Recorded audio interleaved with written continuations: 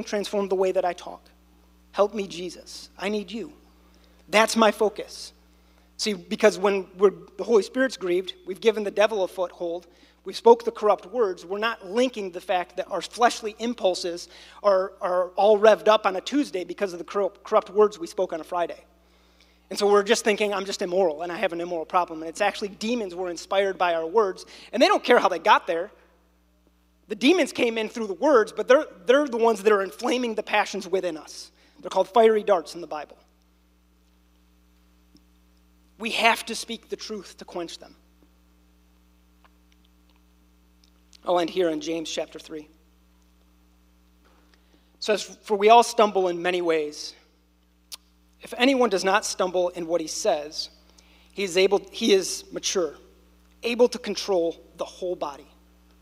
I want control of my whole body, every impulse. Now, if we put bits into the mouths of horses so that they obey us, we direct their whole bodies. Meaning a horse, it's a powerful beast. Who can control it? This one little thing. You get this one little thing in its mouth and you have full control now, right? And it's the same for us. We get control of this, and now we've got control of many things through the Holy Spirit, not our own effort. And consider ships, though very large and driven by fierce winds, they are guided by a very small rudder, wherever the will of the pilot directs. Right? So the ship is in a storm, the waves are crashing against it, the wind's crashing against it, but this one little rudder's in control. So too, though the tongue is a small part of the body, it boasts great things. Consider how small the fire sets ablaze a large forest. We need to put off the old man and to put on the new man in the form of our speech, become gracious in everything that we say. And I don't care what people think about me as far as like, oh, he's just an uptight, talks to, he just wants everything to be right and perfect. I don't care what people think. I care what the Holy Spirit thinks. Because I can tell really slick jokes and have a lot of fun, or I can be empowered by the Holy Spirit and have gracious words on my speech. And when I'm standing in a public place and somebody really needs a divine word, fresh water comes out of my belly. Instead of the corrupt words telling me, well, you're this and you're that, and so you can't even talk to that guy because you're disqualified, right? That's the payoff. If we're going to prophesy, we want to prophesy with power. We have to be done with corrupt words. We want to evangelize in power. We have to be done with corrupt words. We want to teach and preach. We want it to be anointed. We want our lives to change. We have to be done with corrupt words. So whoever's facilitating the communion tables, if you don't mind just working your way down there, and then whichever communion table you're closest to, we could all stand up and we'll take communion. Just head towards the table you're closest to.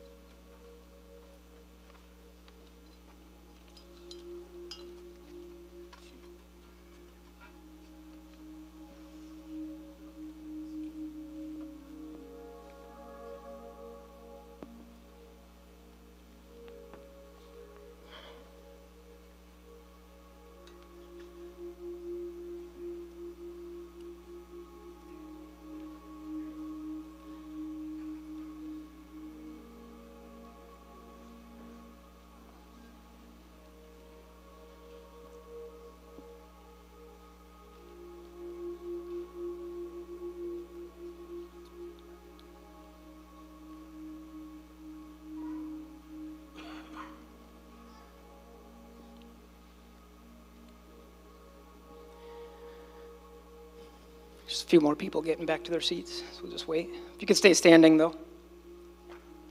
Just going to engage the Holy Spirit.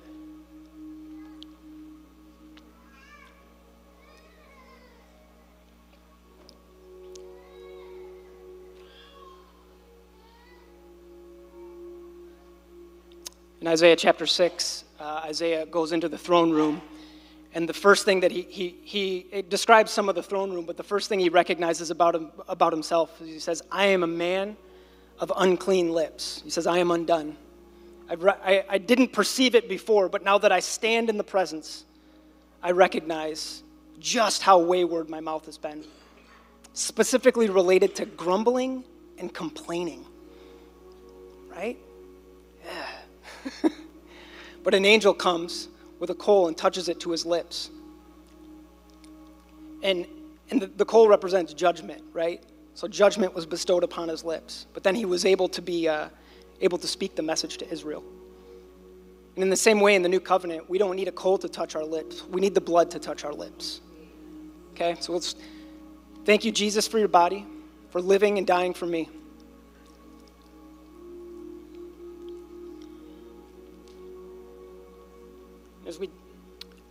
As we take the blood, we say, Jesus, I want a living understanding of what it means to have gracious words on my mouth.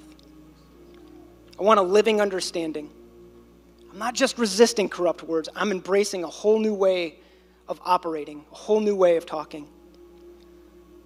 So cleanse my lips. Cleanse my lips, Jesus, with your blood.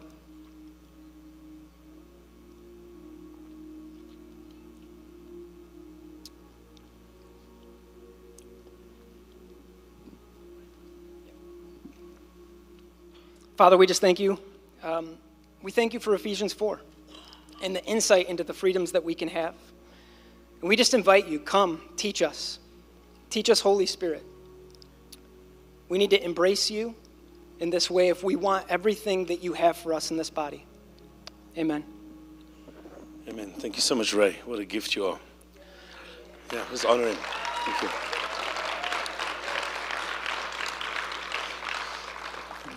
There was a word that was released by one of the elders this morning before the service, and the word was really weird. The word was bulimic. And bulimia is generally the habit where you eat and then you go and you vomit the food up as a way of controlling weight. And it's really a strong word, and it's a heavy word. But it's an encouraging word, that the word and the food that you've received this morning, keep it down. Keep it down. Keep it down. Allow this to settle in you, and it'll become life to your bones.